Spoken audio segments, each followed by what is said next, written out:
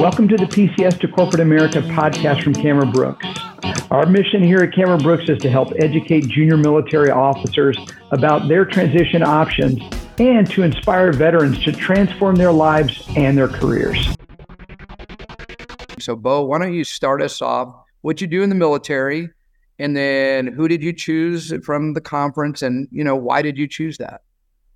Yeah, Pete. Hey, everyone. I'm Bo Hughes. I'm an Army Logistics Officer. I was stationed at Fort Wainwright, Alaska. I ended up taking the procurement specialist job with HF Sinclair in Tulsa, Oklahoma. And it's funny because my business analysis was like very low in my ratio when I talked with Pete. But when I went for a site visit, I really got to see like what I would be doing. And I found it very interesting. And also, culture is very big for me. And the culture at HF Sinclair was like really tight knit and more blue collar. And that's how I identify myself closer to the blue collar folks. So that's why I went with HF Sinclair. Excellent. I told the group I was going to say this, and I wasn't planning on saying it now, but so Valerie, sorry, this is a men comment. Men, do not come to the conference with that. Like Bo has a good looking beard, and Ryan did the skill bridge, so he had like this amazing beard. Don't come to the conference with your beards on.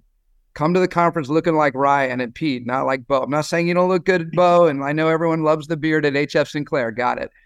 Candidates, men coming to a conference, got to shave the beards. Anyway, sorry, I knew I was going to have to get that in there.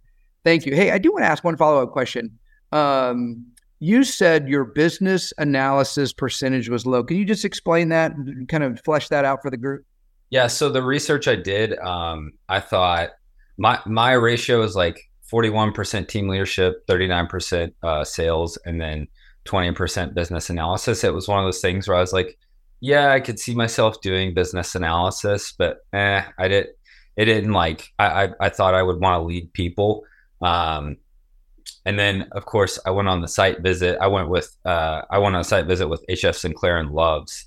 And I just thought like the business analysis, I was only responsible for myself, which was nice coming out of the military.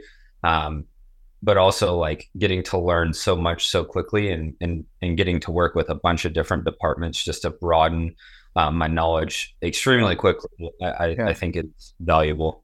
And you will, as you well know, you're gonna lead people. I mean, a little bit more of an individual contributor role, but like you'll get promoted and you'll be leading people before you know it. So you'll be back in that seat, no problem. So, all right, cool. We're just going to kind of go in clockwise fashion here. Valerie, why don't you kick us off next? Kind of who are you, what'd you do in the military, and then who'd you choose? Hi, everyone. I'm Valerie Roberts. I'm a Navy intelligence officer. I'm currently stationed at Naval Air Station Fallon. It's in northern Nevada. And in the military, I primarily worked with naval aviation. So I was attached to both a squadron as well as a training command. So I've done work on both onboard aircraft carrier and teaching others and doing a lot of program and project management. Mm-hmm. And I went with Mars. So I'll be with Mars Pet Care and their pet care division as an associate brand manager. And so I chose that because, I really enjoyed, I thought the fit was going to be a great culture fit for me.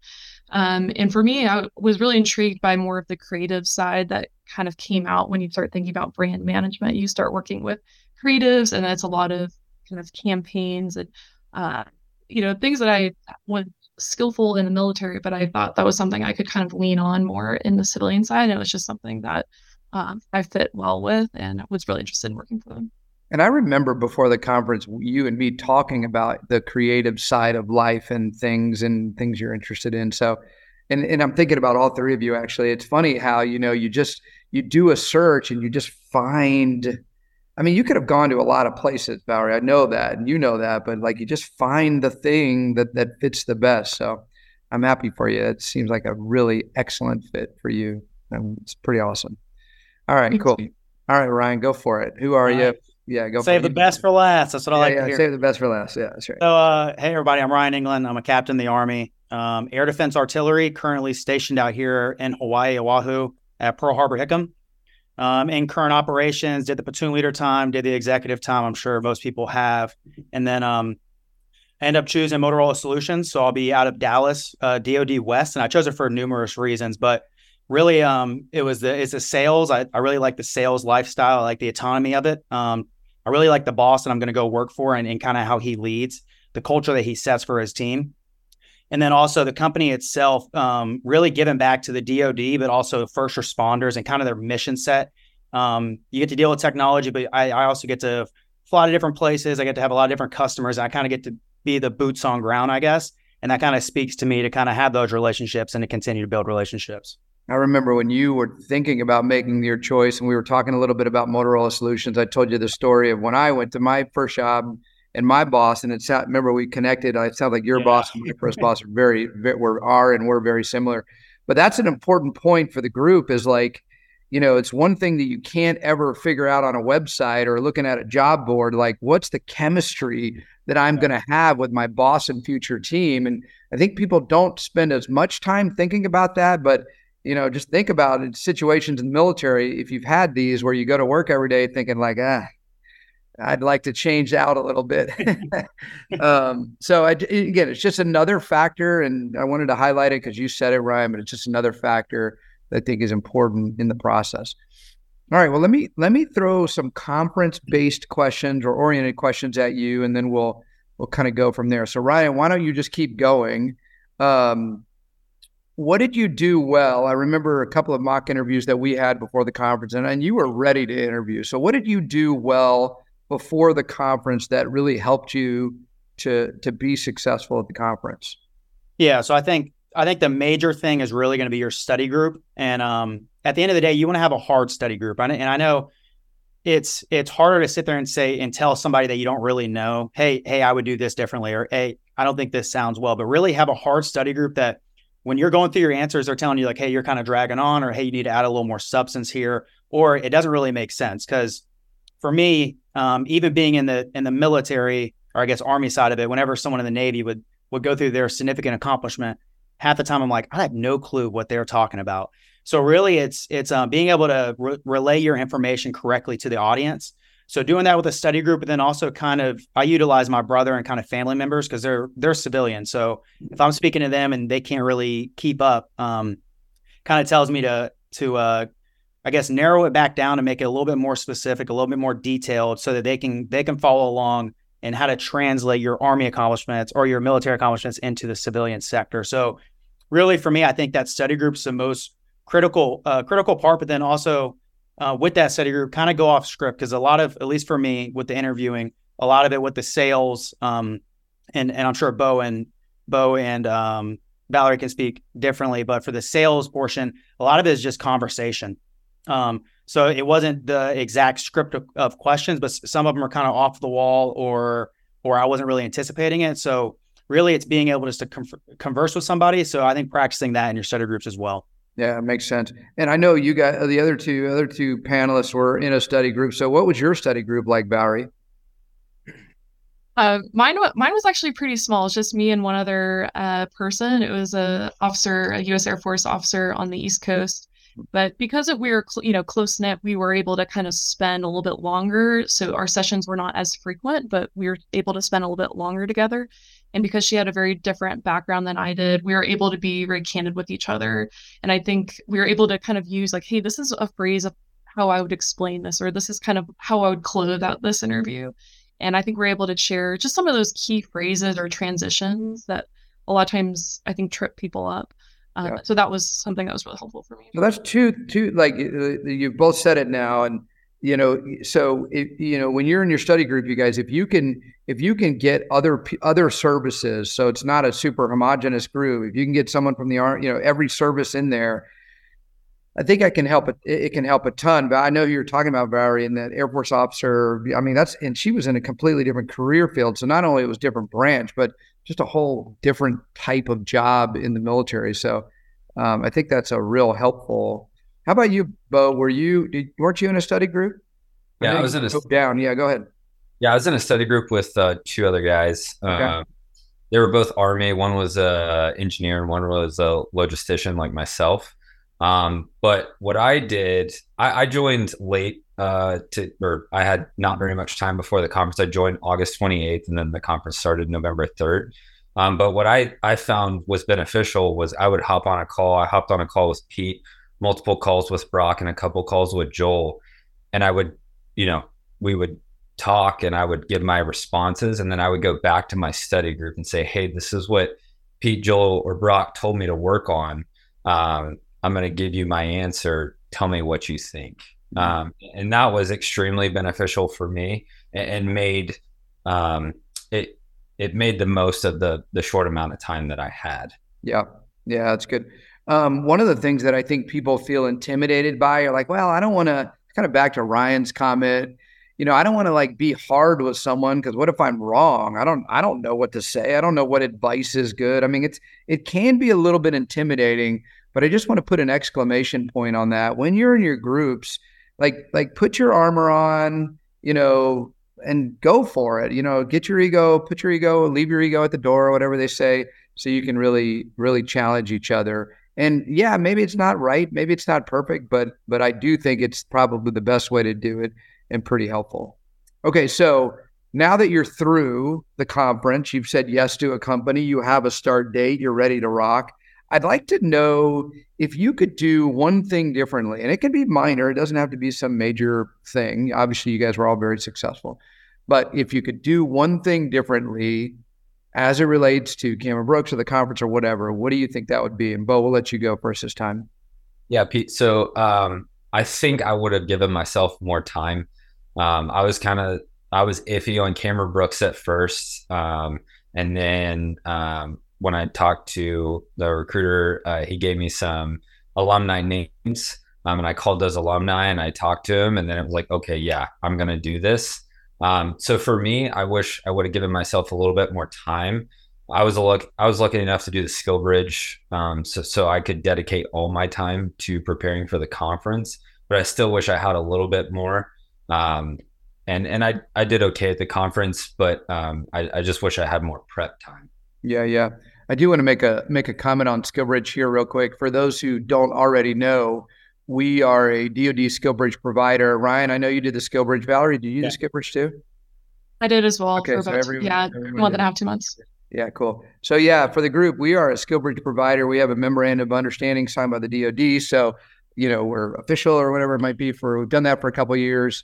I think we had an internal meeting here at CameraWorks last night, and I think, we think about the SkillBridge, and even though we participate in it, we think generally speaking, it's not a great program for most officers that are going out getting, trying to get like an internship to potentially, fingers crossed, get an offer. And hopefully it's a good company. Hopefully it's the right offer. Hopefully there's a lot of hope in that. And we feel like the SkillBridge program broadly is probably not doing a beneficial thing to high potential development candidate leaders. It's great for a lot of the bulk of the military. I think it's very good for a lot of military and military spouses. It's actually open to spouses. But if you're thinking about a SkillBridge, and it's a little bit unfair because this group probably wasn't expecting me to do this, but it's just on our mind right now. I would think hard about how you're going to do it. The beauty of the SkillBridge program that we provide is just gives you time. And I know that all three of you, now when you mentioned that, Valerie, I was like, oh yeah, that's right, she did. And so I just know that it's the opportunity to take the time that you need to level and prepare. So if your chain of command will allow it, we do up to 90-day skill bridges. Want to chat with you about it if that's the thing you have the opportunity to do. Thank you. All right, Valerie, how about you? What if anything would you do differently, or would you have done differently? Yeah, I guess kind of on that same note of SkillBridge, I think one of the things I would have done differently was I would have jumped into my study group earlier. I think I was a little bit hesitant. I waited until I was fully on SkillBridge. That was just because of my up-tempo at work. But I think even just once a week, I could have kind of got some of those early, kick off the run still a little bit earlier. I think that would have helped. Yeah, that makes sense. Okay, and Ryan, how about you? Anything that you would have done differently?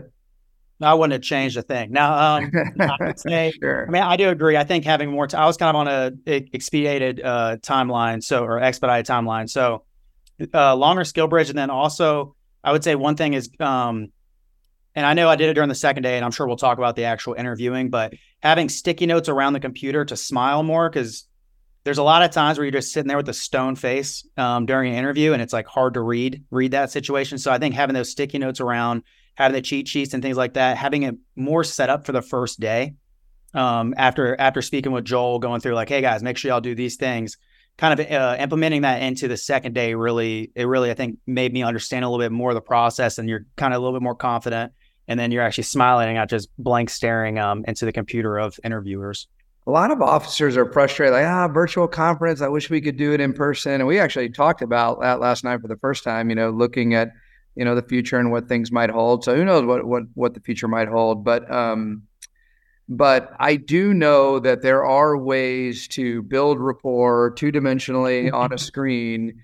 And a lot of it has to do with facial expression and just kind of nonverbal communication. But it is such a major and important thing. So I would say if you're in a study group and you guys are meeting in person, you may want to do some of those meetings like over Zoom and record them and go back and watch yourself. I was listening to a podcast the other day about communication, and the advice that guy gave was, record yourself either on your phone or on Zoom or whatever, and then like go back and watch it with the volume completely down, like you totally mute it and just watch the way you communicate and listen when you communicate.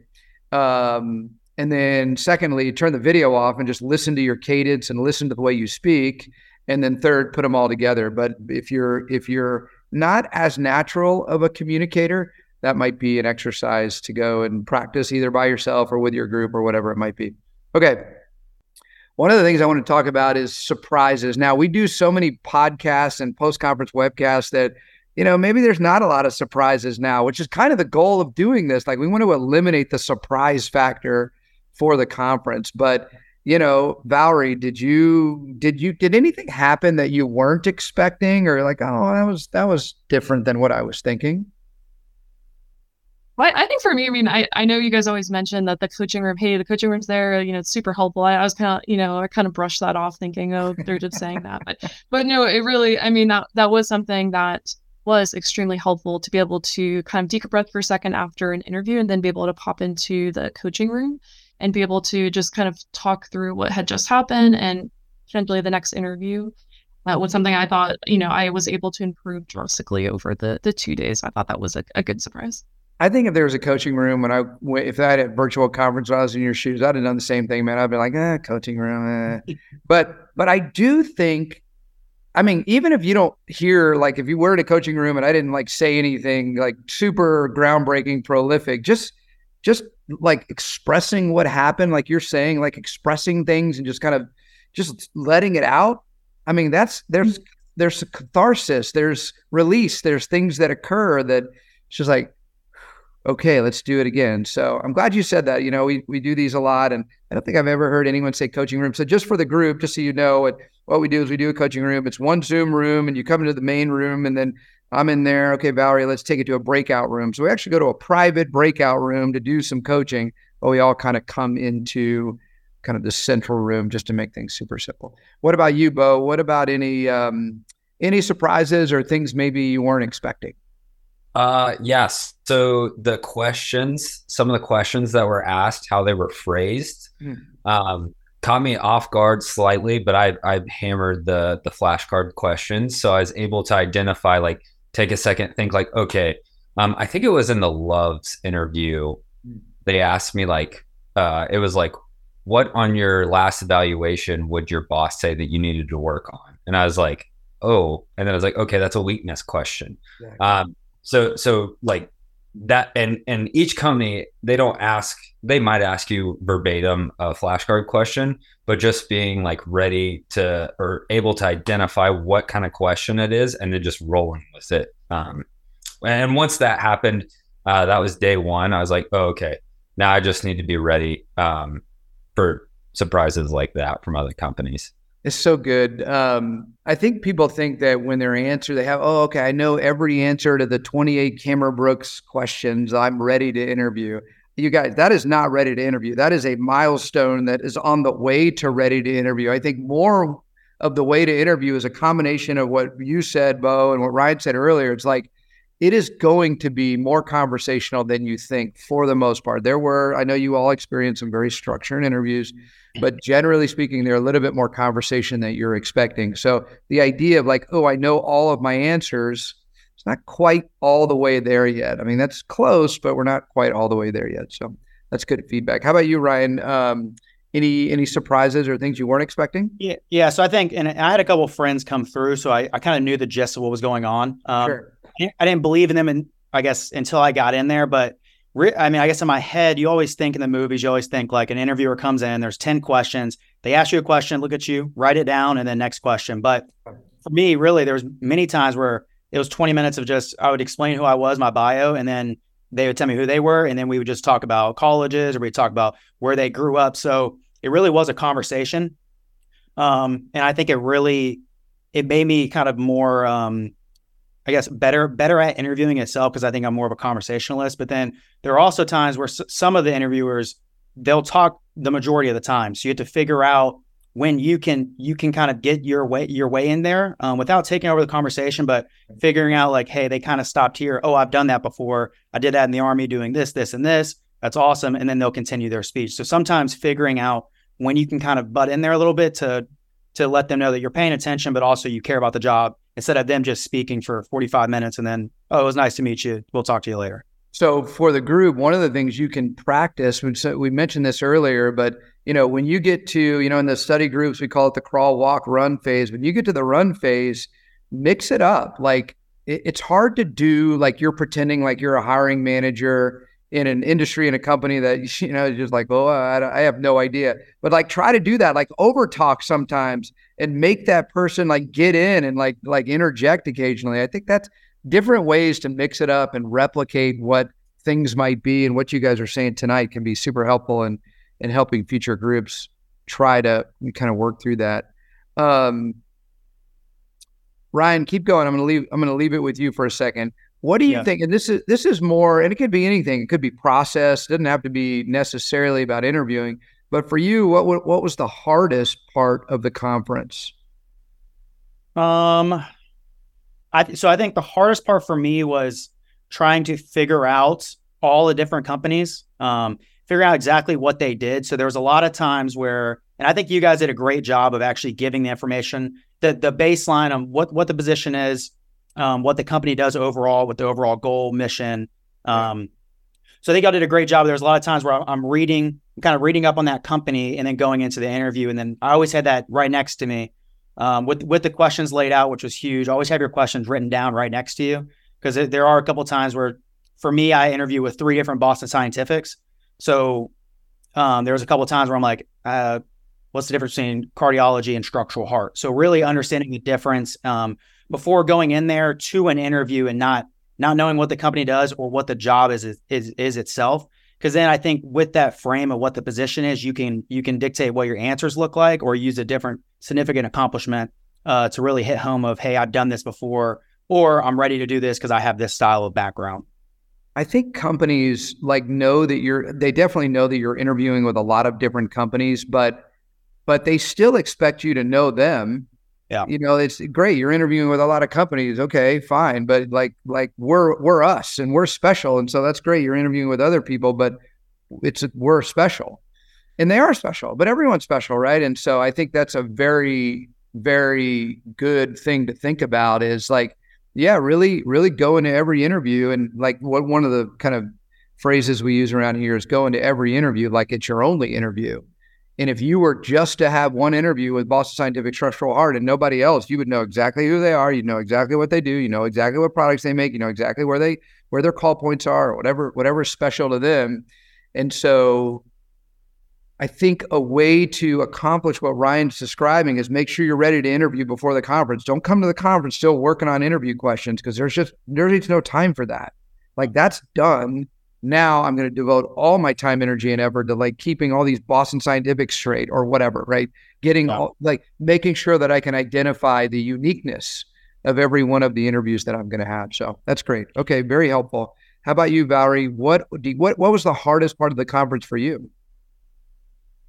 I think for me, the hardest part was, you putting so much energy and I don't say emotion, but you're putting so much, kind of mental energy into each and every interview. And so I think for me, the hardest part was just after each interview, kind of taking a second to decompress and, let it out and, reset myself for the next interview, because every single interview, like you say, you're trying to put your all into every single one and put yourself into the role and keep your energy high and have some pizzazz and some, character that you're bringing to that interview. So I think kind of maintaining that energy, just that mental load that comes with it, was kind of a challenge over 2 days, but just taking a little bit of time, whether it's going for a walk or just getting some sun. Yeah. Is helpful.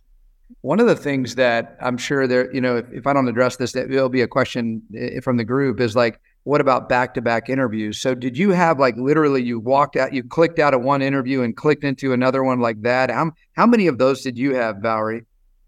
I probably had 2 or 3 that were back-to-back, and it usually wasn't immediately back-to-back, but it was, click out and then 10 minutes later, go get a drink of water, and then I'm kind of hoping for the next one. Yeah, we try you guys to at least give 15 minutes between interviews.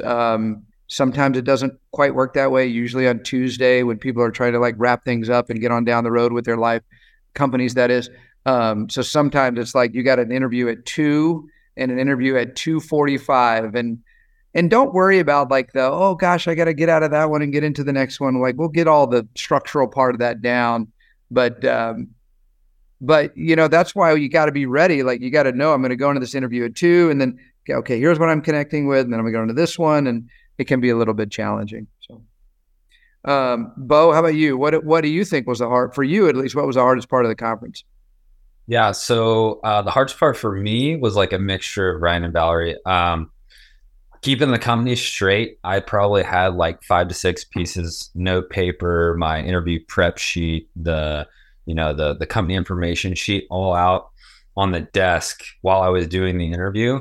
And I had them all spread out. And Saturday and Sunday, you're going to be very busy with company briefings and other briefings.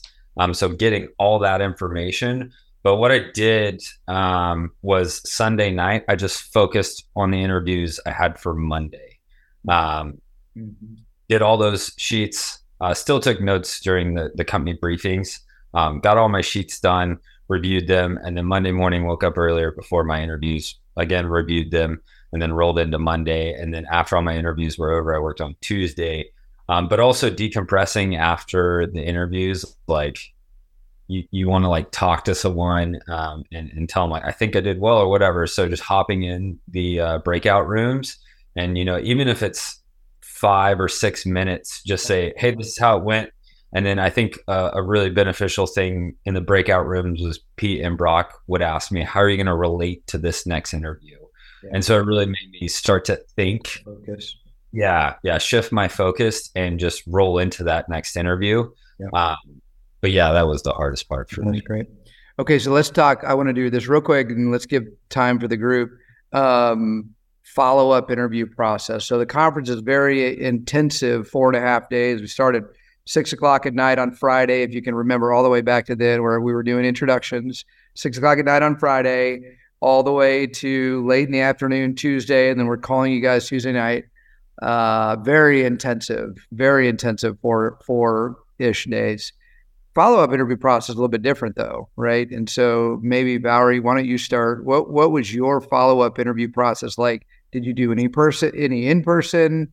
Just tell us a little bit about your process. Yeah, so I ended up pursuing 5 different companies in the follow-up stage, and 4 were going to be virtual interviews. 1 was going to be an on-site, and I ended up going with the 3rd company, which ended up being Mars. So I didn't end up going to the last 2.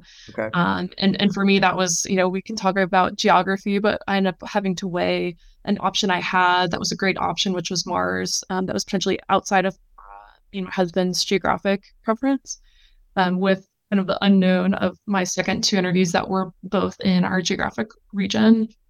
But yeah, I think I had a lot more time in the follow-up interview stage, so I was able to do a lot more deep dives. I kind of went into podcast heaven and trying to listen to different podcasts and kind of do deep dives into the more niche areas of some of those industries and kind of specialty areas. Yeah. So what are you saying about that? So Mars was your third follow-up and you had two more to go, but you're like, we're good. And I got an offer. This is the offer I want. And even though it's in Nashville, isn't that where that job is?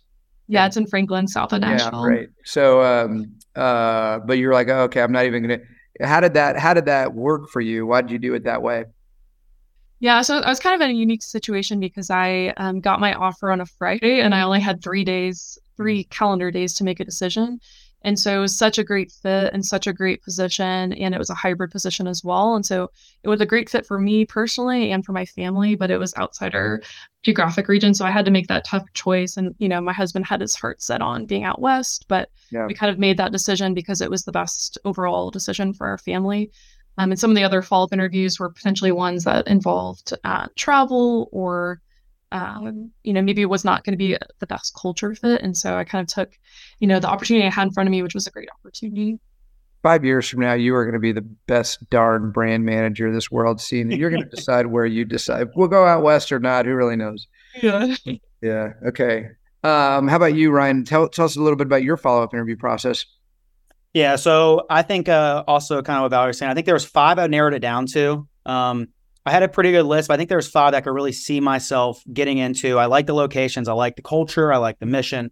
But so since I'm out here in Hawaii, there was 3 that were virtual, and then the other 2 were in person. But I ended up going with Intuitive Surgical to Austin. So I flew there in less than a week after the conference. I flew there, went around with a rep, which was awesome. I was inside the operating room, which I never thought I should never be back there, but I guess I was good to Crazy. go. It was awesome. I mean, I got to see the Da Vinci at work. I got to see really cool things. I went out to lunch with them, with about 3 of the executives. So did that. And then I also had another follow-up interview, on the back end as well. But a lot of mine were virtual, being out here in Hawaii. But I think overall, I had a great experience with it. And I really got to meet new people. Every single time you're meeting someone new, you're kind of getting more information about the position, the company. So the big thing really is keeping notes. But for me, Motorola Solutions really was my number one. So I knew if they offered, I liked a lot of other companies, but I knew if they offered, I knew that's where I wanted to go. So even after accepting that, I had 2 other interviews the same day, and I had to tell them, hey, I appreciate you guys wanting to pursue me, but I think I found my dream job. Wish y'all nothing but the best for you and your company. Gotcha. Okay, let's do one more, Bo. Let me hear your follow-up process.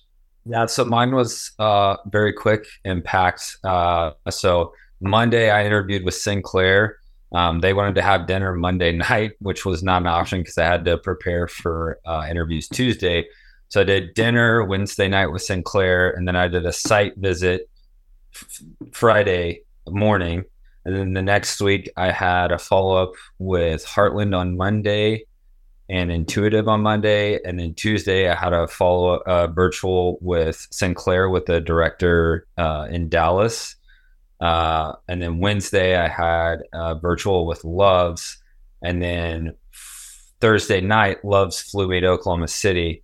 And we went and got to see a couple stores, went to their corporate office, had lunch, got to talk with the executives. And I actually got my offer on Thursday from Sinclair, and they had to know by Monday.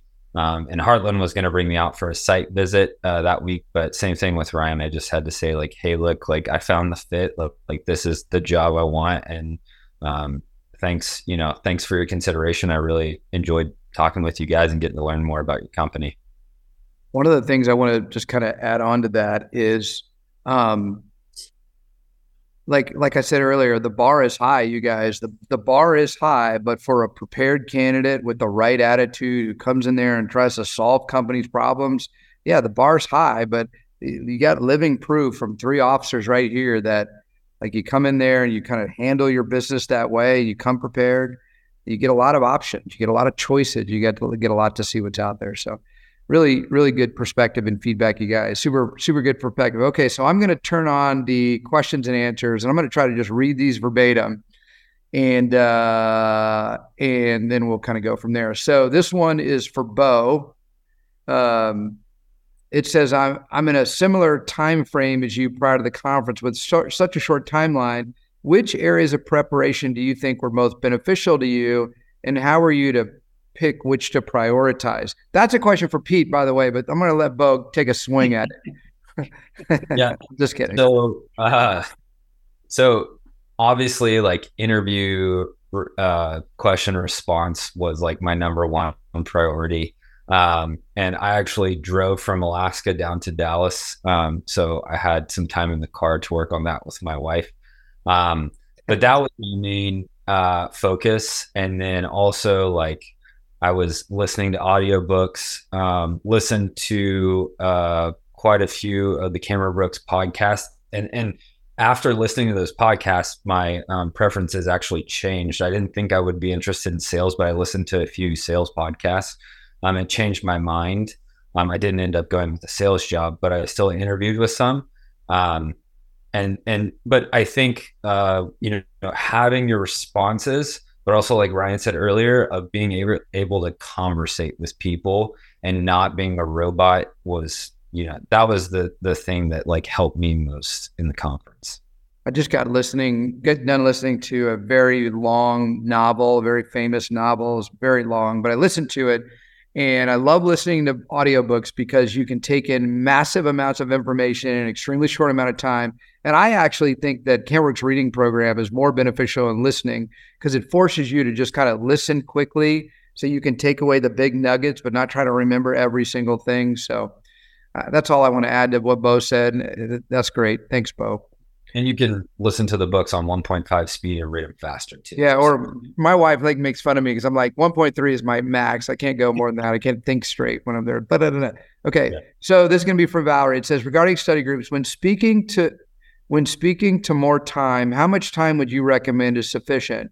Acknowledge that more time is always better. Follow up for the panel. How many sessions would you recommend a week? So before you even answer this, I want to say there's a video in that study group email you received called the Crawl, Walk, Run video, which will give you some good perspective on that. But now let's hear from the people who just went through it.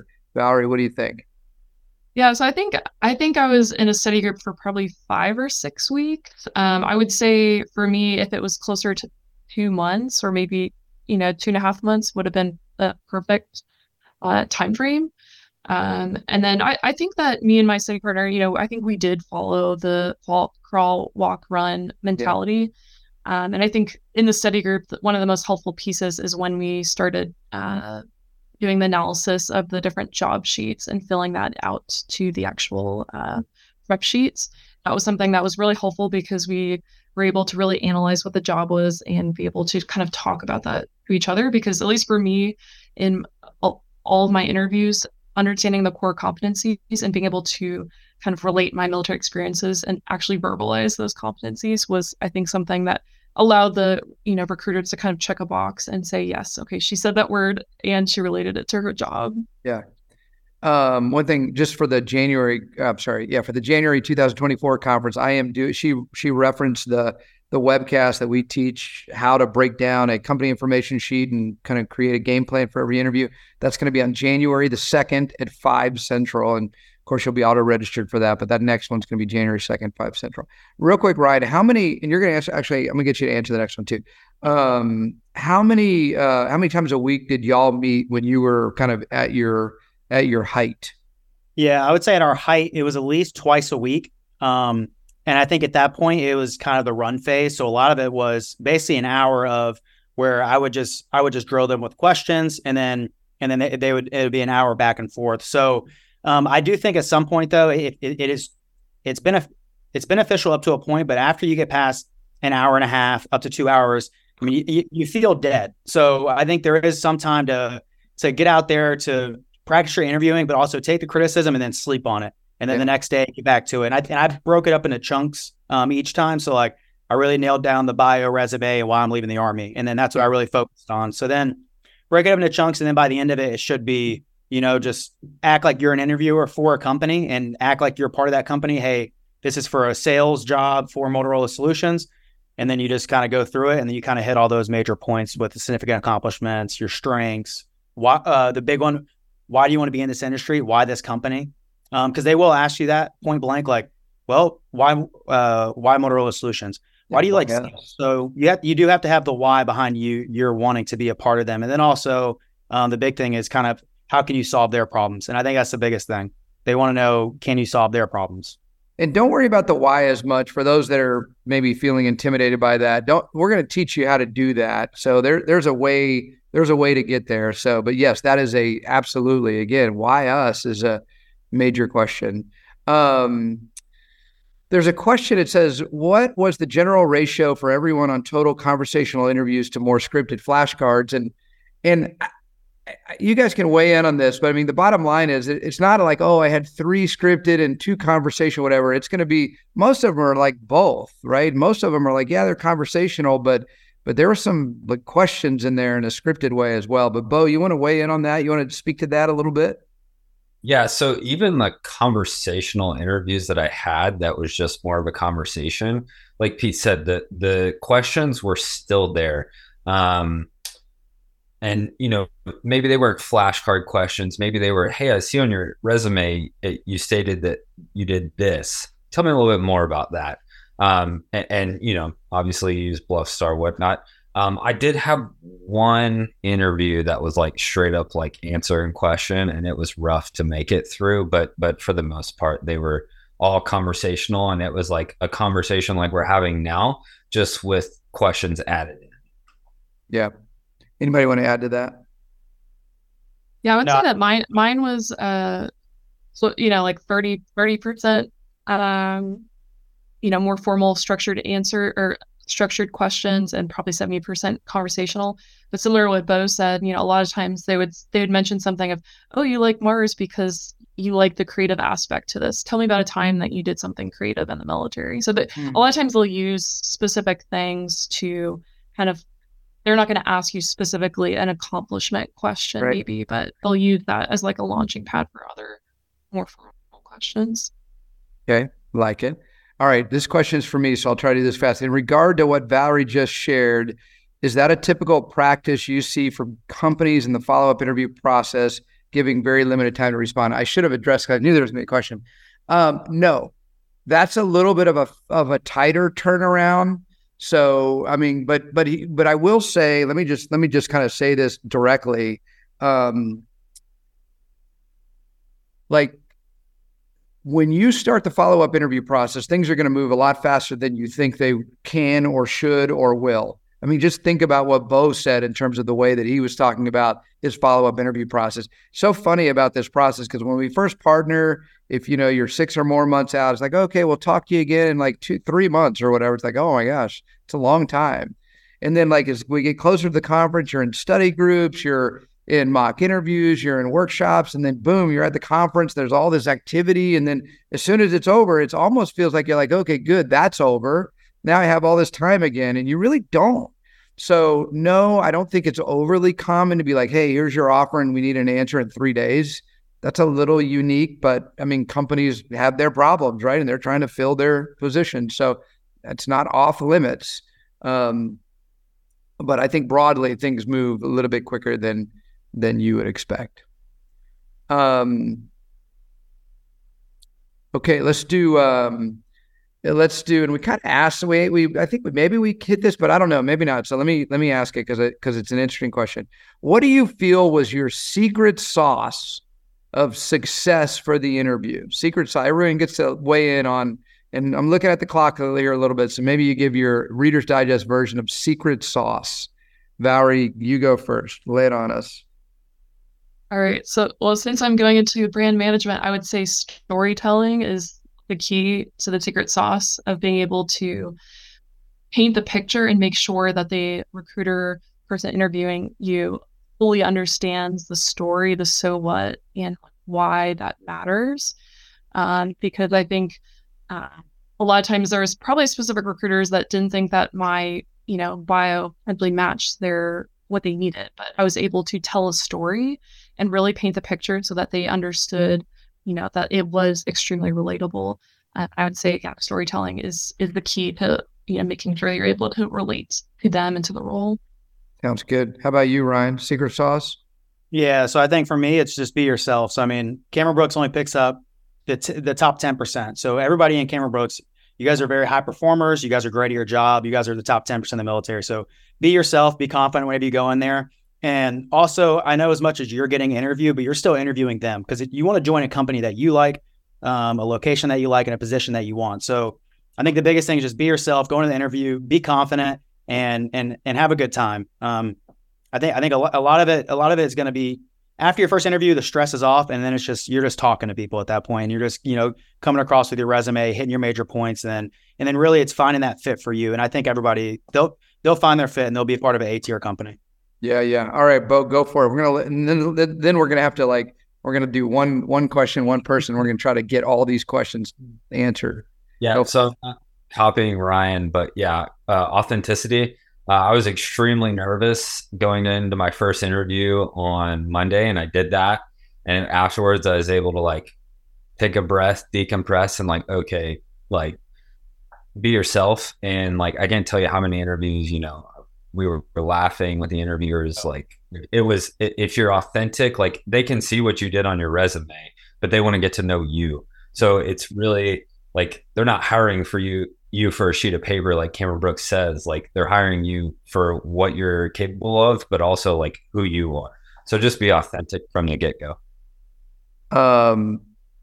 Y'all did SkillBridge, Ryan, because the next question will be for Valerie. There's a specific question for you, Valerie. How did you manage your time? Preparation, study groups, family matter, yada yada. There's a lot of time, obviously. You're not going to work anymore. So what'd you do? Yeah. So for me, really, it was I tried to do the books, and I did a lot of the audio books, but I did a lot of YouTube. So Lean Six Sigma. I did a lot of YouTube learning and just watching videos. I did a lot of the interview prep, and then kind of a lot of interview prep on myself. So I would literally turn on a recorder and record myself talking into a camera, and then also have it timed, and then kind of just keep doing things like that. But you're gonna have a lot of time in your hands. So I would say enjoy the time. But if you put in the work, you'll definitely see dividends. And I think the SkillBridge program, bar none, I would do Cameron Brooks. It gives you the most time to prepare. And then also at the very end, you're going to be the most prepared going into that as well. Yeah. I didn't intentionally pick you three. I told you why I picked you when we started, but I didn't connect the SkillBridge piece, but I'm glad you all have that experience. Okay, this is for Valerie. So the question is, your naval intelligence, this person's Army intel, how'd you leverage your background to fit the requirements? For instance, brand management, how do you make the connections? And that's it. She's asking you, or this person's asking you at an intel versus at an intel, but I mean, you could actually ask that question for anything. Your field artillery, your logistics, right? I mean, it's kind of the same, but Valerie, why don't you tackle that one? Yeah, so I would say that this would be applicable to anyone applying or anyone interviewing for any of the data analytics roles, is that almost all those roles, you are interpreting data to provide insights, and you are communicating those insights, tailoring those insights, then allow for decisions to be made or recommendations to be given. And I think that's very relatable on the intelligence side, because you are supporting some sort of customer, whether it's artillery units or aviation units or whoever, or maybe an admiral or a flag, general. You're able to tailor that information and provide a recommendation or course of action. And I would say that general theme is very relatable to almost any data analytics, business analytics role. Sure. That's good. I'm going to keep this one with you because I think you probably saw the preponderance of these types of roles. But the question is, have you seen a greater emphasis on data literacy from companies post-pandemic? That's for me. Just talk to your experience, and with the increased interest in AI. I know that I asked that question quite a bit. They weren't, most of the companies I interviewed with were not expecting me to know all of the different data systems that they had, but they did want a lot of times for me to be able to show, hey, I've interpreted data, I've collected data, I've cleaned data, I know how to interpret it in an Excel spreadsheet, where I've worked with technicians and experts that I've been able to lean on, and then I've been able to tailor that information. And I think that's really what they're looking for. I couldn't have said that better myself. I'm not going to add to that other than to say that is the level. If you've got that analytical mindset and you're going for analytical jobs, exactly what she said is probably the way you should be thinking about that. How many companies, positions showed up at the conference? That's a question for me. 40 companies, 39 companies. think there was 125 open positions or something like that. We kind of lost count after a while, and it's hard to count because some companies are like, yeah, we got a lot of open positions. I know the interviews were conversational, but how many questions were asked during the interview? Okay, ballpark, Bo, how many questions do you think, on average, you probably got in an interview? I would say between 5 and 7. Okay, yeah, that feels right. How many significant accomplishment questions did you get on average per interview? One, two. It depends. Like maybe. Yeah. I had an interview that was 30 minutes, and it was like there wasn't really any questions asked. It was very quick. So, like 1 or 2. Tell me about yourself is like almost in every interview. So. Oh yeah, for sure. That's always the kickoff. All right, Ryan, did you negotiate job acceptances?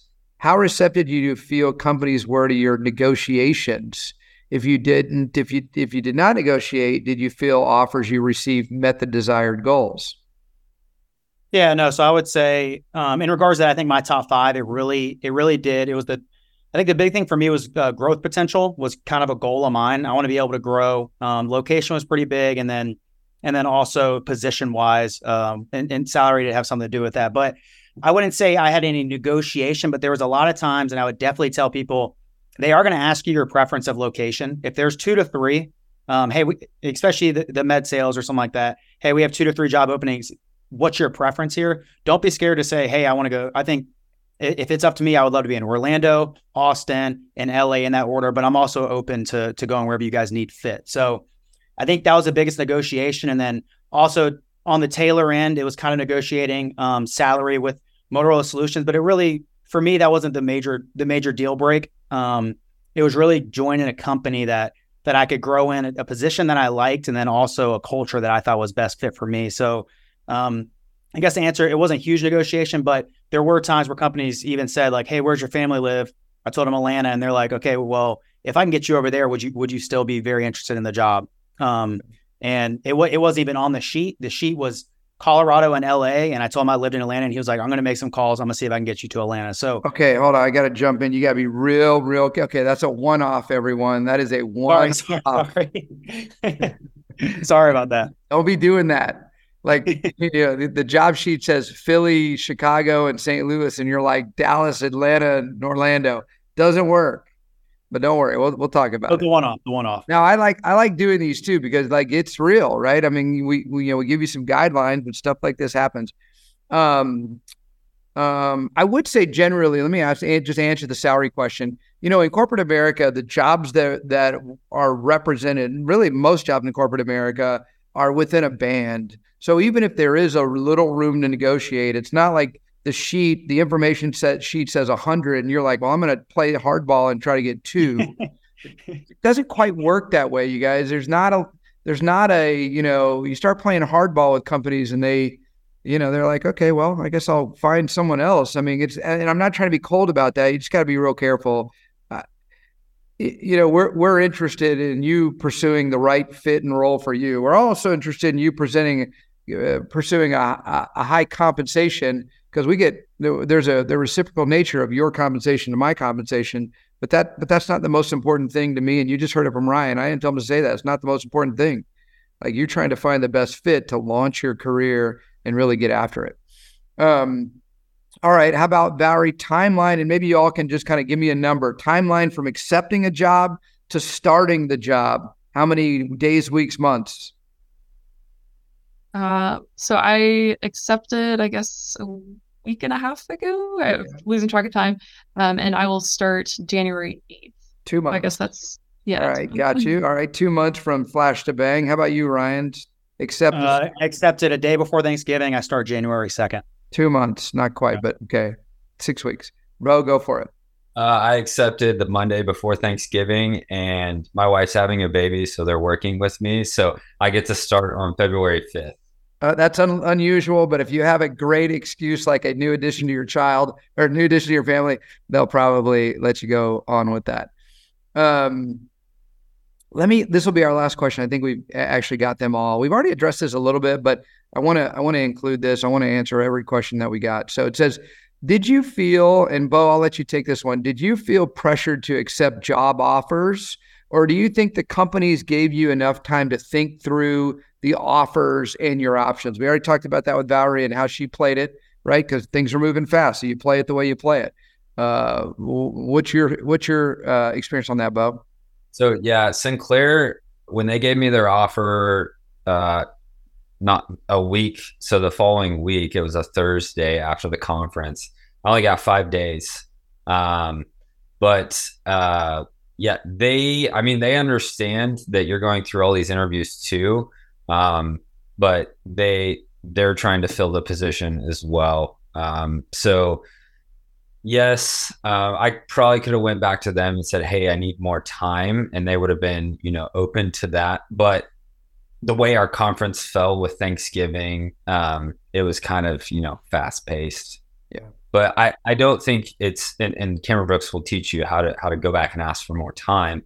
But I think they would have been very open to that. Like, hey, I just need to take things into consideration. Yeah. And I was going to say that, like, every situation's different. Like Valerie made her choice for the situation she had going on, and whatever, every situation is different. But companies, like like we're your advocate, so we'll either give you guidance on how to do it if we feel like, you can do it, it's going to work, or maybe we'll step in and be like, hey, I know you really want this person. However, you're going to have to give them a little bit, whatever it might. So again, every situation is different, but I think it's probably not something to get overly worked up about. You'll work your situation the way you work it. So, okay, you guys, well, we went about 10 minutes over the hour, which is great. First of all, thank you guys for sticking around a little bit longer than what I originally told you. But again, just being able to work through these questions and answer these questions for, people that, you were in their shoes like 2 months ago. And so nervous, unsure, a lot of uncertainty, a lot of questions. And so it's just a super valuable time. And so for you three, I really appreciate your time, energy, and effort. Good luck here. Looks like everyone gets to take some time off. For Bo, you're going to take a little bit more time, have a baby. Good luck on that situation. But you guys, thanks for all your time. Enjoy your holiday and the time you have off with that big weight off your shoulder. Be with family and friends and enjoy that. And good luck launching your career. And we'll talk to you real soon. Thanks for tuning in to another edition of the Cameron Brooks podcast. The reason we do these specific episodes after the conference is we want those who listen to this podcast to hear the stories and experiences of those who have recently gone to a career conference and are preparing to launch their career. So I hope that their stories and their experiences are encouraging to you and give you some perspective on the process, and especially the conference and the follow-up interview process. Stay tuned for our next episode. We're gonna launch our next episode in 2 weeks, and we're basically going to do a year-end episode, and we're just going to tell you a little bit about what 2023 looked like, specifically the economy, the growth of SkillBridge, some of the expectations that we're talking about and encountering with the officers with whom we partner. So just kind of give you a just dialogue. Joel and I will do a dialogue on, hey, what did this year look like, 2003 for the military officer and making the move to corporate America. So stay tuned for that one. That'll be the last episode of the year, and we'll launch that in 2 weeks. If you're new to the podcast or just new to Cameron Brooks in general, you can check out a load of information on our website, cameron-brooks.com. You can also find us on LinkedIn and other social media outlets. And so if you're interested, go find more information. You can also pick up a copy of PCS to Corporate America. It's in its 4th edition, and you can find that either on paper or digitally at Amazon. Other than that, again, thanks for tuning in. Make it a great day.